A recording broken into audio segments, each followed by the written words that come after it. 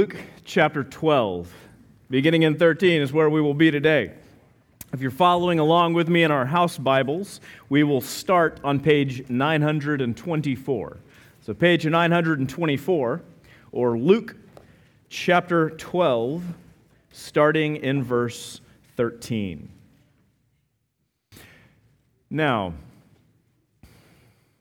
we have for the last few weeks talked about what it means to be human, what it means to be made in the image of God, what it means to be made male and female and to be created by God. We talked last week about what it means to have a body and how we are to honor God with our bodies and not dishonor our bodies, and how we've been talking about what we are, humans, body, mind, soul, spirit, one complete whole. Today, I'd like to talk about what we're supposed to do, or what is a human life? Very simple and perhaps just as basic a question as what we've been asking. What is life? And what is it supposed to be?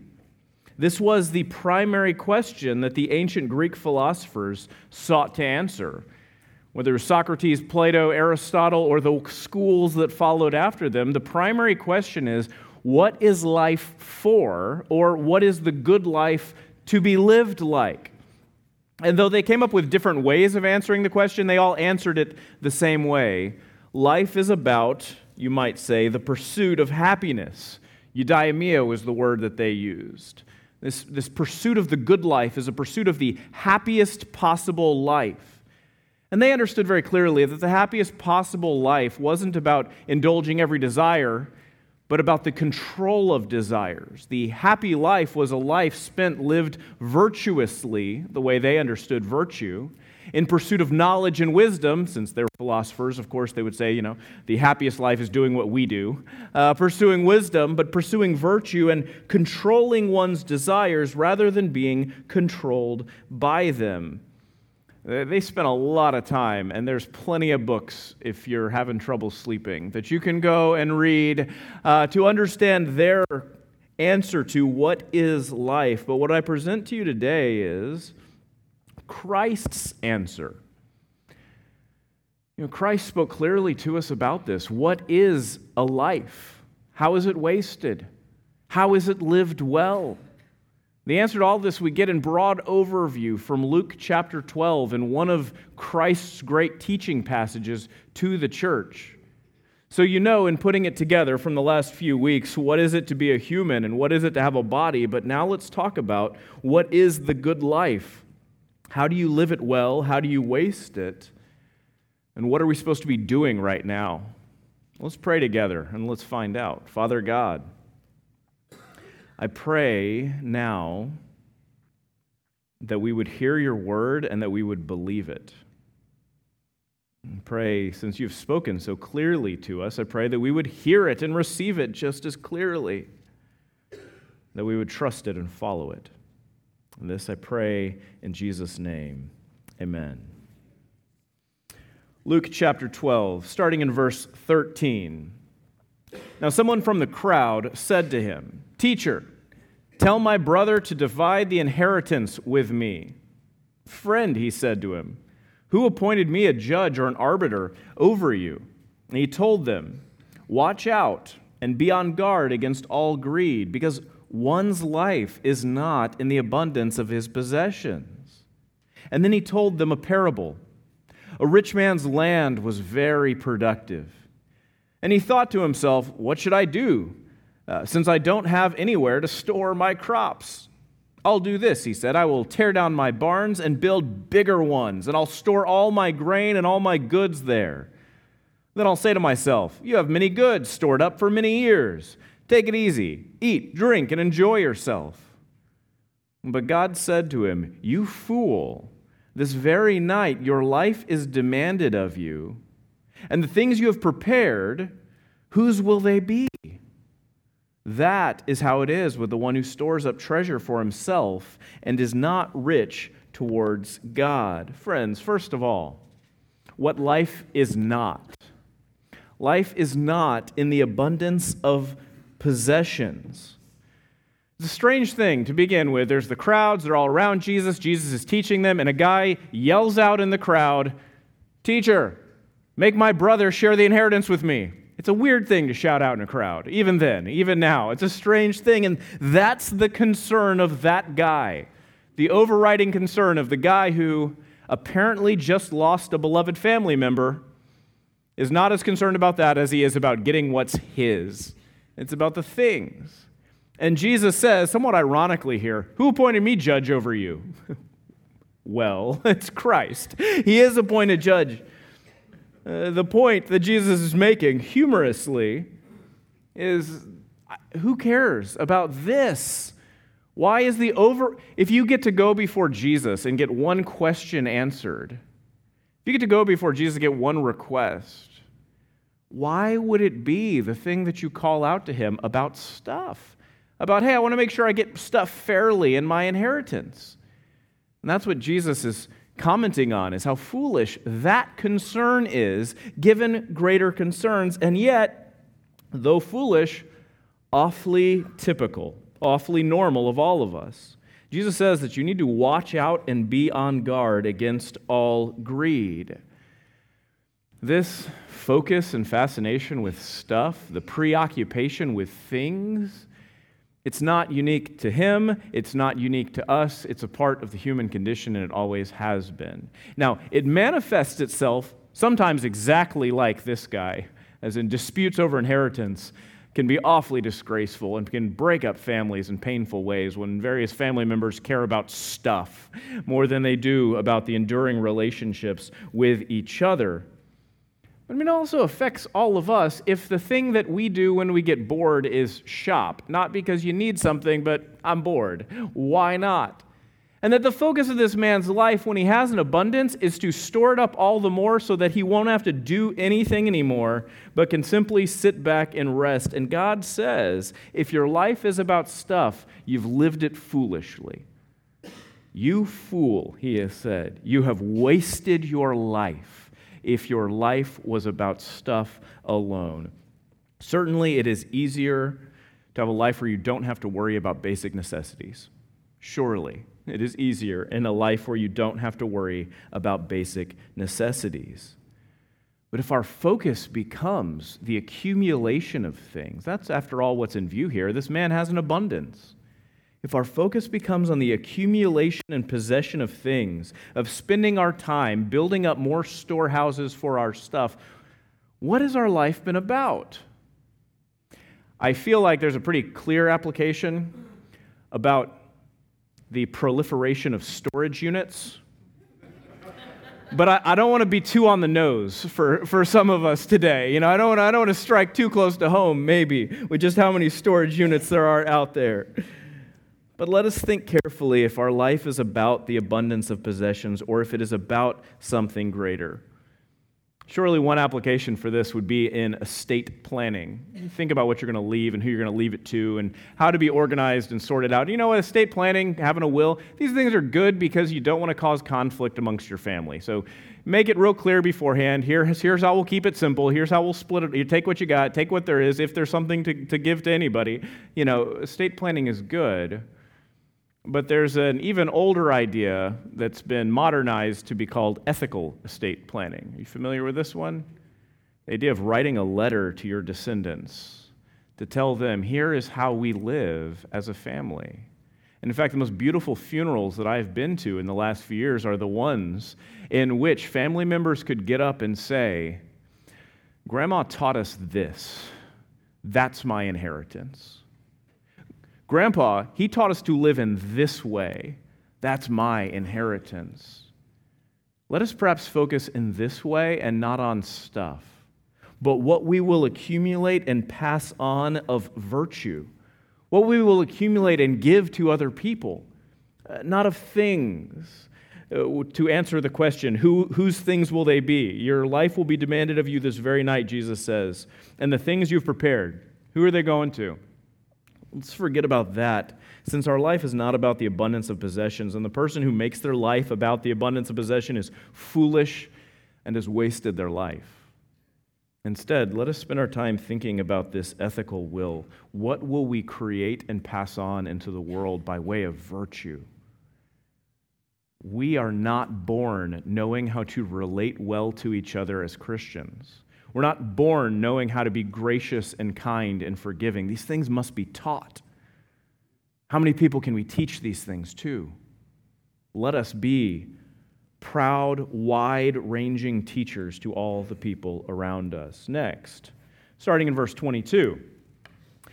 Then he said to his disciples, "Therefore I tell you, don't worry about your life, what you will eat, or about the body, what you will wear. Life is more than food, and the body is more than clothing. Consider the ravens. They don't sow, they don't reap.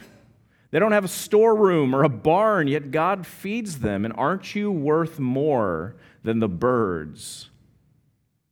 I always like it when birds get mentioned in Scripture because it feels personal every time. Aren't you worth much more than the birds? Sure. Can any of you add 1 moment to his lifespan by worrying? If then you're not able to do even a little thing, why worry about the rest? Consider how the wildflowers grow. They don't labor or spin thread. And yet I tell you, not even Solomon in all his splendor was adorned like one of these. If that's how God clothes the grass, which is in the field today and is thrown into the furnace tomorrow, how much more will he do for you, you of little faith? Don't strive for what you should eat or what you should drink, and don't be anxious. For the Gentile world eagerly seeks all these things, and your Father knows that you need them. First of all, life is not about possessions. And second of all, our lives must not be filled with worry and anxiety. First, we have these two on the negative. What is a life? Since Jesus is talking about life over and over again throughout the rest of this chapter, what is a life? First of all, it's not about possessions. Second of all, it cannot be chewed up by worry and by anxieties. I imagine one or both of these two strikes right to the heart for you. I can take both of them. They hit me just right because it's part of the human condition. It's not just our modern problem, although our modern problems paint this in a certain way, but Christ was saying this even to his ancient audience. It's simply the nature of people to focus on stuff or to have anxiety about the stuff that they don't have control over. First of all, you don't have to worry about the necessities of life because God cares about you. The foundation of our faith, of this good life, is that there is a God who cares and who is near. This is one of the first things that sets our faith apart from other religions and other faiths. There's a God who cares dearly about you and has good planned for you. And then it's all great news from there. We can't let our life be filled with anxiety about basic essentials, basic necessities, but I might add, we cannot let our lives be lived worried about national issues or existential issues over which we have very little control.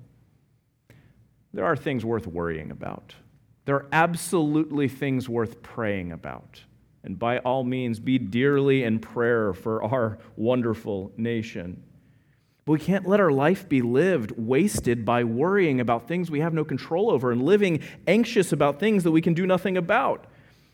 We can pray, and then let us move on, doing the things that God has called us to do and the things that we are doing. Always remember the powerful novel and any movie version or musical version of Les Miserables. What's the backdrop to this wonderful story? The French Revolution. This awful, bloody revolution is going on, and it should absorb all of the attention in this book or in this play, in this musical, and it doesn't. Because that's just the background for what's really going on. This story about one man and his seeking redemption and his desire to lay down his life for other people and to lift them up. All of it coming together in the phrase, to love another person is to see the face of God. The national politics, as dire as they are, the French Revolution there, simply become the backdrop for something far more important that is going on. So likewise, it must be your life. You cannot be chewed up by anxiety or worrying about things you don't have control over. There's far more that you don't have control over than you do. But the good life is not going to be one concerned about the abundance of possession, and is not going to be one wasted on worrying and anxiety over things you have no control over. I might, by way of another application, offer you this. The good life is not wasted on worrying or anxiety about your children. Don't you know that your life and your time with your children can be wasted by worrying over them and having anxiety over them? We must trust God and do what we can do. And what can we do? Let us pray to this God who has so boldly declared to us His desire, His love and affections. And let us raise, in the case of children, let us raise them right. Raise them right. Teach them the way that they should go, and trust the Lord and pray to Him diligently. After all, who loves these children more, you or Him? And if it is Him, then let us not waste any longer having worry and anxiety. Listen, there are, as I've said, things worth caring about and worth grieving over. This isn't to say you're supposed to have some stoic life, dispassionate from things that are worrying or devastating. It's not to say you're not to grieve. Grief is a part of Christ's life and is a part of the Christian life. We grieve deeply for things that are not right and broken. We grieve deeply when people we love are hurting and suffering. But we grieve with hope. We don't grieve with anxiety or worry. We grieve with prayer. We grieve diligently before our God, knowing that He is the one who loves more and He is the one who is going to set things right. So life is not about the abundance of possession, and life is not about worrying and anxiety. Now that we've all been thoroughly beaten up and convicted over these things because they've been true and real in all of our lives, let's turn to what life is about. Verse 31. Let's start back in 30. The Gentile world eagerly seeks all these things. It's perfectly normal, is what he says. The world just seeks these things, possessions and anxiety. But your Father knows that you need them. But seek first His kingdom, and these things will be provided for you. Don't be afraid, little flock. Your Father delights to give to you the kingdom. Sell your possessions and give to the poor. Make money bags for yourself that won't grow old, an inexhaustible treasure in heaven, where no thief comes near, no moth destroys. Where your treasure is, there your heart will be also. You know, on the heels of talking about possessions and anxiety, I think this is one of those passages that doesn't really need a lot of explanation. You just read it and enjoy it because it's true. Don't be afraid, little flock. Your Father delights to give you the kingdom. Friends, don't be afraid.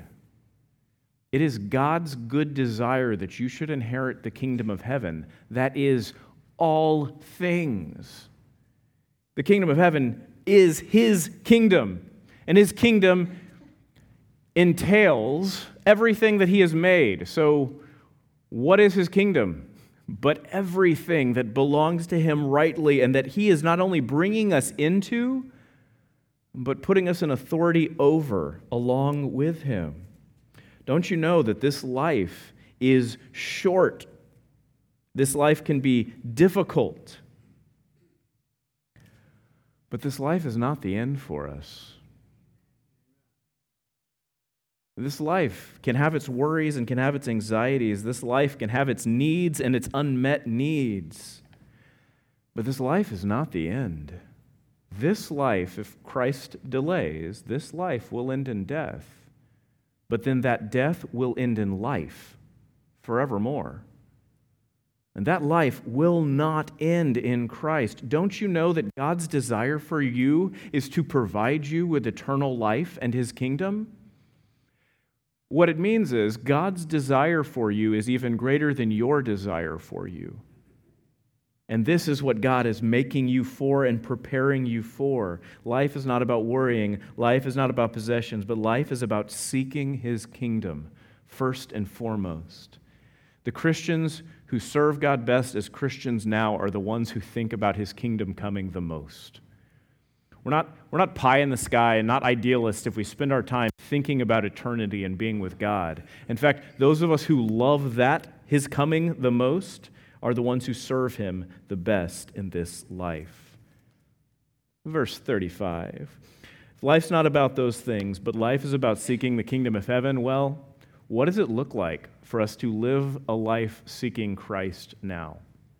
Let's keep going. Verse 35, here's the answer. What does it look like to live the good life in Christ right now?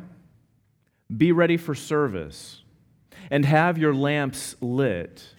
You are to be like people waiting for their master to return from a wedding banquet, so that when he comes and he knocks, they can open the door for him at once. Blessed will be those servants the master finds alert when he comes. Truly I tell you, he will get ready. Have them recline at the table, then come and serve them. If he comes in the middle of the night, or even near dawn and finds them alert, blessed are those servants. But know this, if the homeowner had known at what hour the thief was coming, he would not have let his house be broken into. You are also to be ready, because the Son of Man is coming at an hour you will not expect. God's timing is not our timing. And the call to be a good servant of Christ is to simply be prepared for God's timing. It's to be prepared at all times. The good servant of Christ, the life well lived, is a life prepared for the good work that God has for you whenever it shows up. We make all kinds of plans.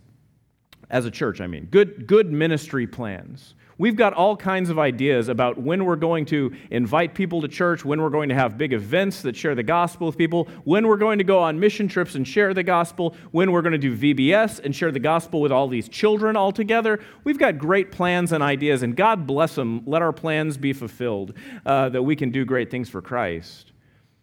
But God's plans are not our plans, and the call to the good servant is not just to have planned to do good work, but to be ready whenever God's work happens.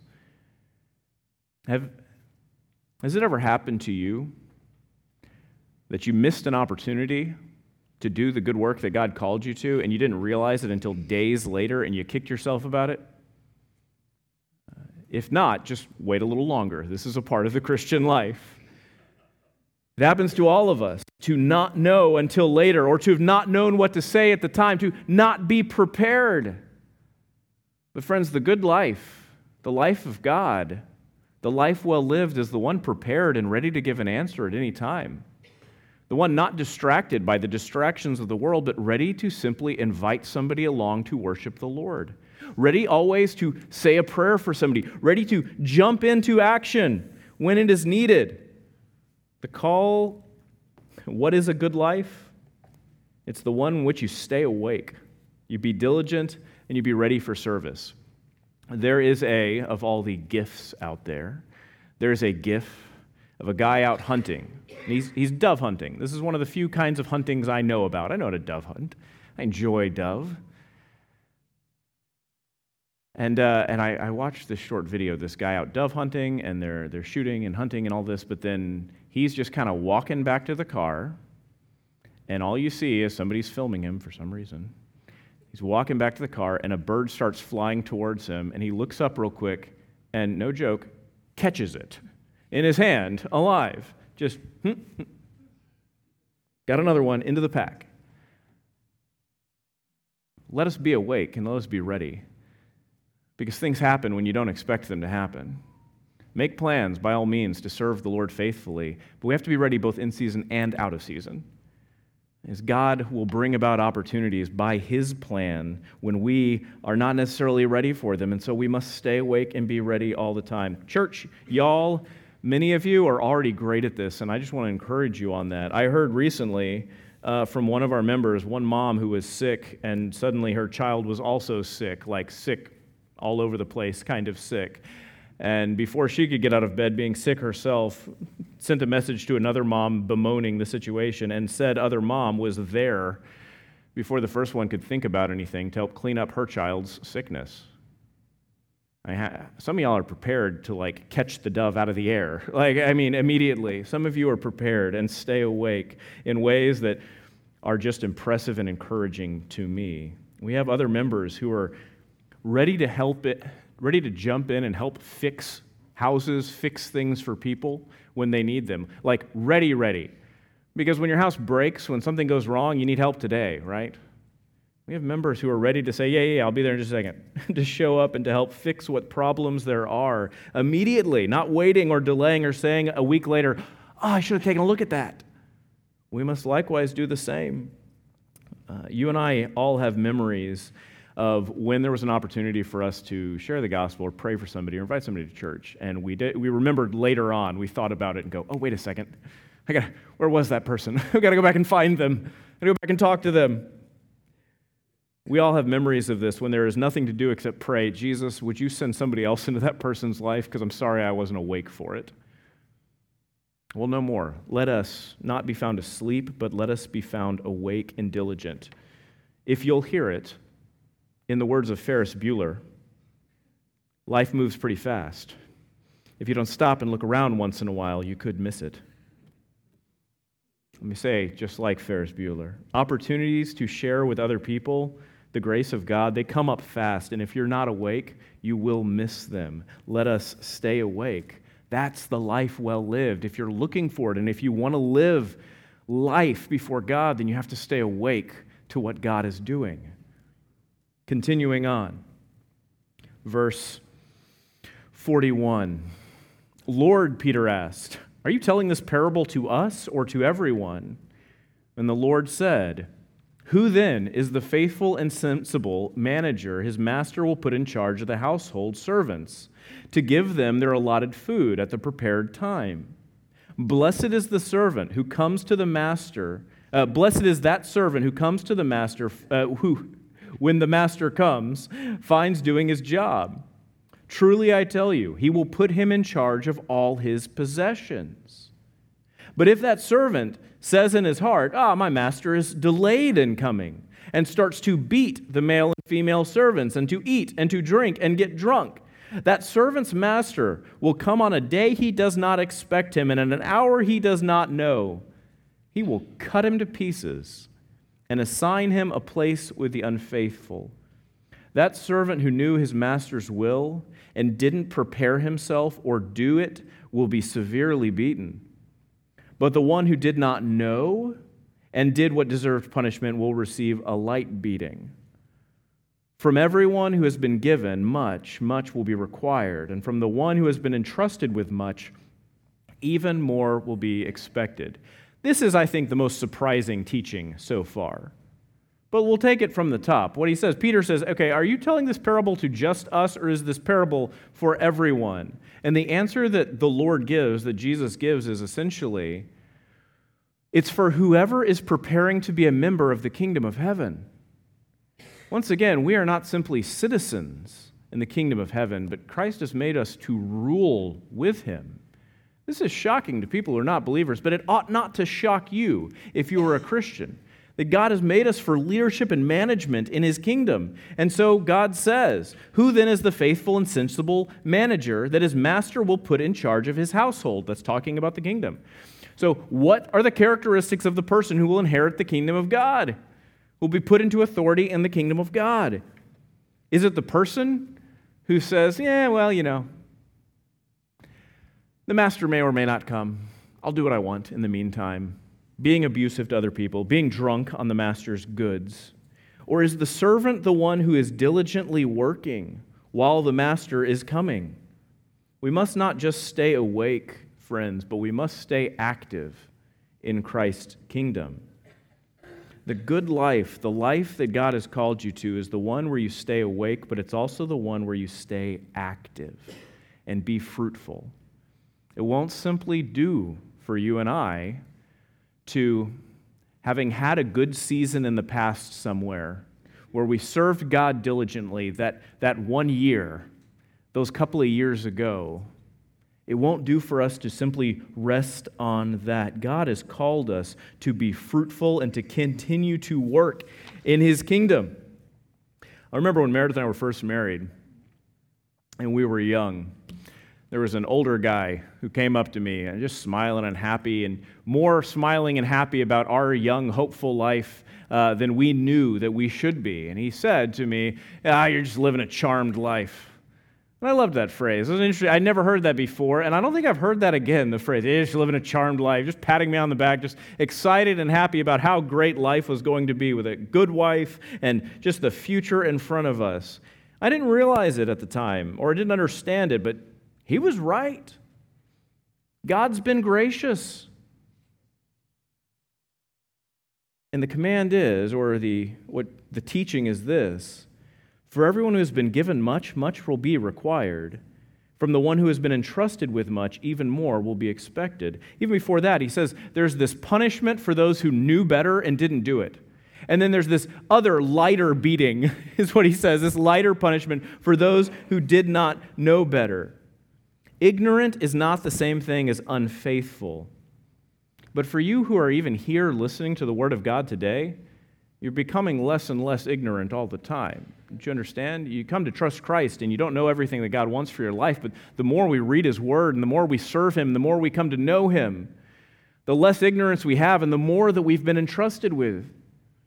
Perhaps you are brand new to your faith. God bless you. We're so glad that you are here. Come, as you follow Christ, more and more will be entrusted to you. But perhaps you, like me, have been following Christ for a long, long time. To the one who God has been so gracious to allow us to follow Him for years and years, much is required. We're living a charmed life, you guys.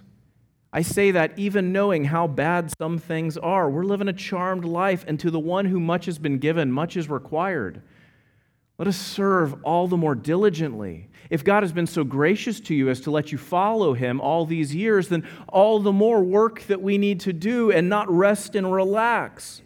Perhaps for another illustration, I have a couple of chickens, right? And so they have to turn up in sermon illustration every now and again. If you own any sort of piece of livestock, they need to arrive in the form of sermon illustration. My chickens are egg machines. I was so surprised at this, too. I thought chickens had seasons for laying eggs, right? People tell you, they slow down in the winter. Not these chickens. I've got 4 chickens. I get 3 to 4 eggs a day every day, and I have been for like 2 years now. They don't slow down. There's no off-season for them. They're constant production egg machines, these chickens. They have been bred for this purpose. Generation after generation. We've been doing this for a long time, y'all, breeding chickens in order to lay a whole bunch of eggs. And these chickens are well-bred, apparently. Who knew? It was kind of you get them from Tractor Supply. You just don't know what you're going to get. But these chickens, they know how to lay eggs. And they lay a whole lot of eggs. It's shocking. Will you accept that as an illustration for our lives? Let us be just machines of bearing fruit for Christ. No off-season. No retirement. No, I'm too young for this. I'll get to it when I grow up a little bit more. But let us be the kind of well-bred machines that bear fruit all of our lives for the Lord. After all, to the one who much has been given, and that's us. I even know the difficulties going on around us. And yet still, we are the ones who God has blessed immeasurably, are we not? Has God not been so gracious to us? Well, the one who much has been entrusted to, much will be expected of. Let us not slow down. Let not the present difficulties in our lives keep us from bearing much fruit. Until the very end of our lives, until our last breath, let us bear all the fruit that we can and be good and faithful servants of our Lord. That's what life is. To have sought His kingdom first. It's not about possessions, it's not about anxieties or worries, it is about seeking His kingdom and then seeking to be a good servant, a faithful servant, a fruitful servant in His kingdom. Dear congregation, just even as a church, we've had a wild season. I want to say a wild year, but let's say a wild 3 years. I mean, how long has this COVID thing been going on? And how many of our friends and church members and fellows have been sick or are hurting right now? How much wild difficulties go on and on? I mean, not a day goes by when we can't together be grieving over one of our friends and one of our members who is hurting. The grief is ever before us. And yet the blessings are as well. Look how gracious this God continues to be. I mean, at what point were we forced by our tears and grief to stop worshiping Him? Never.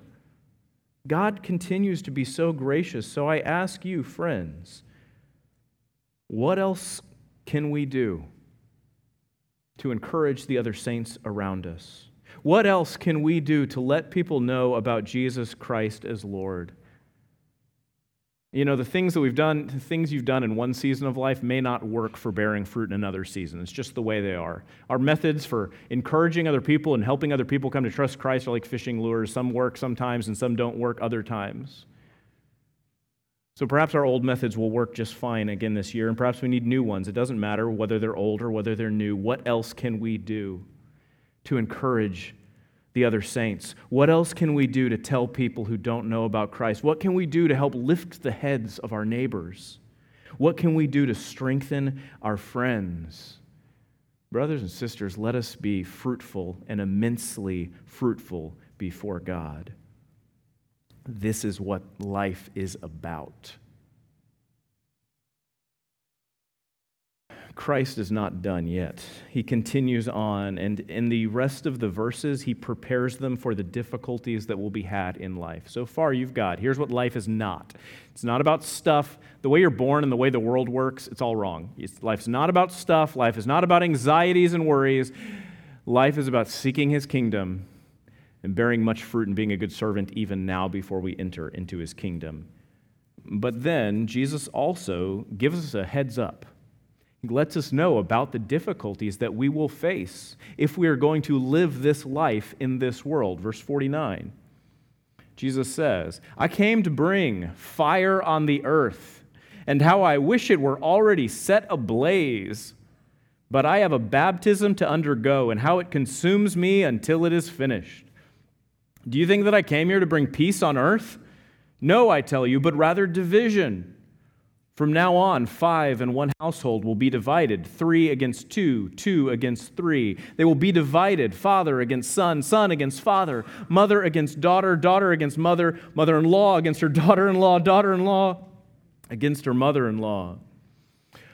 These are some powerful words here. Jesus saying, I didn't come to bring peace, I came to bring a fire, and I wish it was already set ablaze. But I have a baptism to undergo, he says. You'll understand. Christ is saying, I come to bring judgment against all that is evil. You'll understand Jesus to be saying, I hate evil and suffering, and I'm here to bring justice to it. But before then, I've got some work to do, and that is, I'm going to pay the price for anybody who would come to me.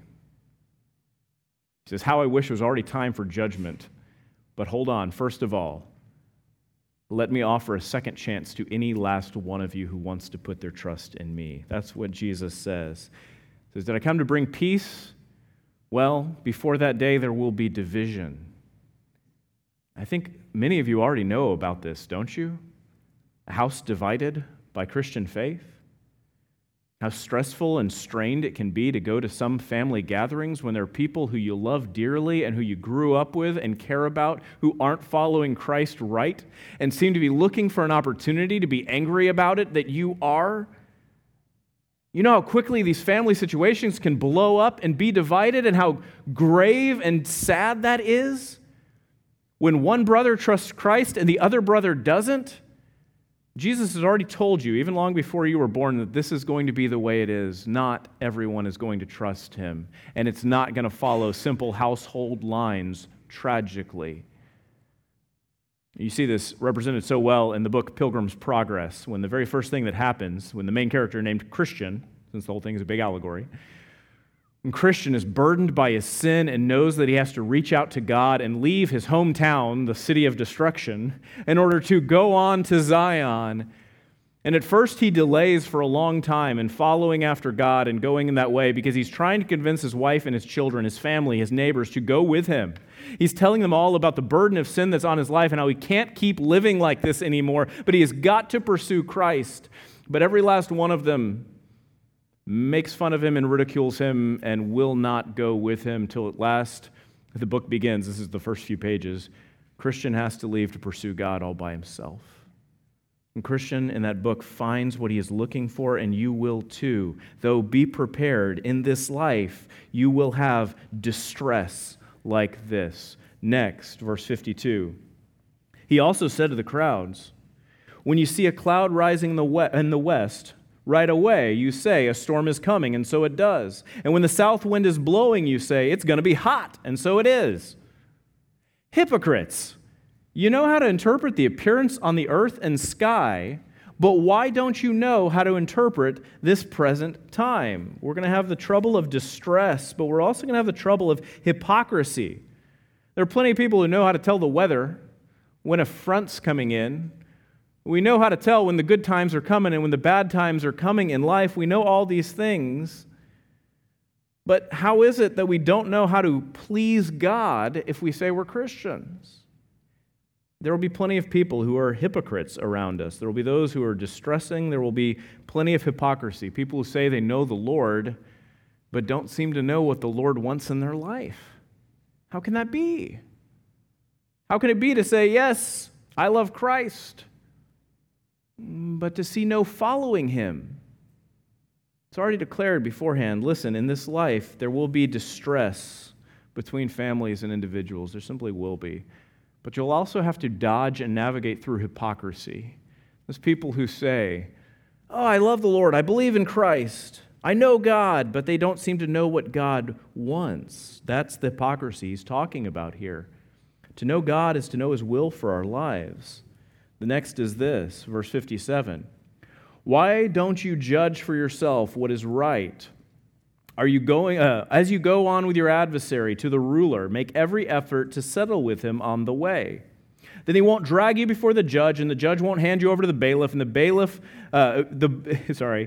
he won't drag you before the judge. The judge will hand you over to the bailiff will throw you in prison. I tell you, you will never get out until you have paid the last cent. In this life, there will be distress. In this life, there will be hypocrisy around. In this life, there will also be strife. There will be difficulty between friends. Just because we're Christians, it doesn't mean that we don't have difficulty among each other. There's going to be some stress and there's going to be some strife. There's going to be some hurt feelings amongst friends. But the call here from the passage is this: make every effort to settle on the way.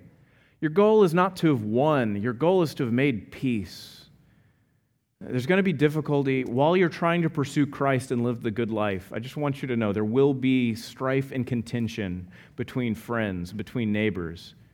But do whatever you can in order to make peace with those people around you in this life. There's more. Chapter 13. At that time, some people came and they reported to him about the Galileans whose blood Pilate had mixed with their sacrifice. He responded to them, do you think these Galileans were more sinful than all other Galileans because they suffered these things? No, I tell you, but unless you repent, you will also perish as well.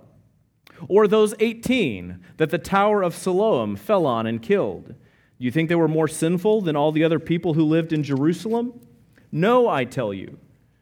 But unless you repent, you will all perish as well. He's talking about two disasters here. One, a political disaster. Pilate did something evil. He killed some Jewish people and he mixed their blood with their sacrifices, a heinous thing to do, both the murder and then the desecration. And while God doesn't give us the reason why tragedies happen in our life, He does give you one answer, just one answer. For all the survivors, He says, what should you do but to repent and turn to God? To see the tragedies in life and to turn to God. He says, you remember that time that tower fell on those 18 people? Just a disaster. Nobody caused it, just a tower fell on those 18 people and they lost their lives. A great tragedy. He says, do you think that it happened because they were sinners or more sinful than you? No. But here's one result. Take today to turn and repent towards God. There's going to be distress in life. This life, you've been prepared. Consider yourself well advised. As you try to pursue God in life, there's going to be distress, there's going to be strife, there's going to be infighting, and there's going to be turmoil. There's going to be hypocrisy, and you know what? There's going to be disasters, whether it is health disasters and health crisis that will show up in your life or around you, natural disasters, just evil in the world. And God, one thing that he does, though he doesn't tell us which all things will happen when, he does say this: let the knowledge that these things will happen give you an opportunity to repent and turn towards him today.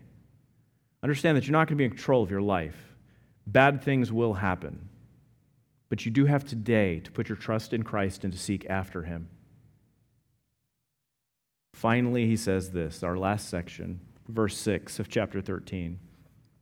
He told him this parable. A man had a fig tree that was planted in his vineyard. He came and looked for fruit on it, and he found none. And he told the vineyard worker, listen, for 3 years I have come and I have looked for fruit on this fig tree, and I haven't found any. Cut it down. Why should it even waste the soil? But he replied to him, Sir, leave it yet another year also, until I dig around it and fertilize it. Perhaps it will produce fruit next year. If not, you can cut it down. Understand how all this goes together about the life? And first, we found out what the Christian life is not. It's not a life of pursuing possessions like the rest of the world. It's not a life of anxiety, but rather it is a life of seeking the kingdom first. And it is a life of being good servants, good, fruitful, diligent, awake servants to God right now. But he prepares us for the tragedies and the difficulties of this life. He says, listen, first of all, there will be distress. There's going to be hypocrites you're going to run into. So there's going to be strife and infighting. You're going to have difficulties getting along sometime. And you know what? There's going to be disasters and tragedies and health crises. And he pitches all these out to us. And he says it's going to be difficult. The going is not always going to be easy. But you know what? This life is not forever. This season is not forever, because those things, the strife, the difficulties, the hypocrisy, those will not go on forever. But we will go on forever with Christ. So finally, about the good life, there's this last parable about fruitlessness. A master comes out to a tree, and he says, this tree is not bearing any fruit. For years, this tree hasn't done anything good for me. Cut it down. We're done with it. But the vineyard worker says, you know what, let me give it a little bit more work, one more chance. Let me make it a little bit easier. I'm going to dig around it and put some fertilizer on it. I'm going to water it a little bit better. Give it one more chance to try and be fruitful. Y'all, this is us, and this is God, who gives us yet one more chance to live a fruitful life before him now. Today is the grace of God towards you. Now is the grace of God towards you. Did you already hear in this passage how Christ said, I'm ready to bring judgment and make everything right. I'm ready to get rid of all evil and all people who do evil. But wait, because this is the nature of God. One more chance. For you who don't believe, one more chance to trust God. For you who do believe, one more chance to bear fruit. One more opportunity, one more year in the parable. We don't know how long this is, but there is one more chance, and that's today. The life we've been given is not long enough, but the life to come is. So don't waste this time on building up possessions or daydreaming about building up possessions. Don't waste this life on worrying about things you can't control, whether it is basic needs or politics or family. Rather, stay awake and be prepared for the good service that God has prepared you for. Be fruitful in this season, whatever season it is that you're in. Think, how can we encourage faith in other people, and how can we help bring other people to faith while there is time? And know that in this life you will face distress and hypocrisy and strife and disaster and tragedy and seasons of fruitlessness as well. Fair warning. And the fact that he lets us know these things ought to ease the burden a little bit. Knowing it's coming and not being surprised or shocked by them will help you navigate and steer through the most difficult seasons of your life. But know also that God is patient with us, even when we falter and even when we become fruitless. God is still patient with us. His desire is still that we would have another chance to come before him, to be fruitful, to live lives of joy before him. So come, friends, wake up. Put your back into it. Let us arrive on that day having helped to bring many sons to glory. Father God, I thank you so much that you are so patient with us. I thank you that if it has to be this hard, I thank you that you warned us and that you didn't leave us alone through any of it. Now, no matter what the season or the challenges of it, I pray that you would help us to be awake to what's important and to bear much fruit. I thank you for another chance and another chance and another chance. But we know these don't go on forever. So I pray that by the power of your Spirit, you'd give us the strength to seize this chance and to bear much fruit before you. This I pray in Jesus' name. Amen.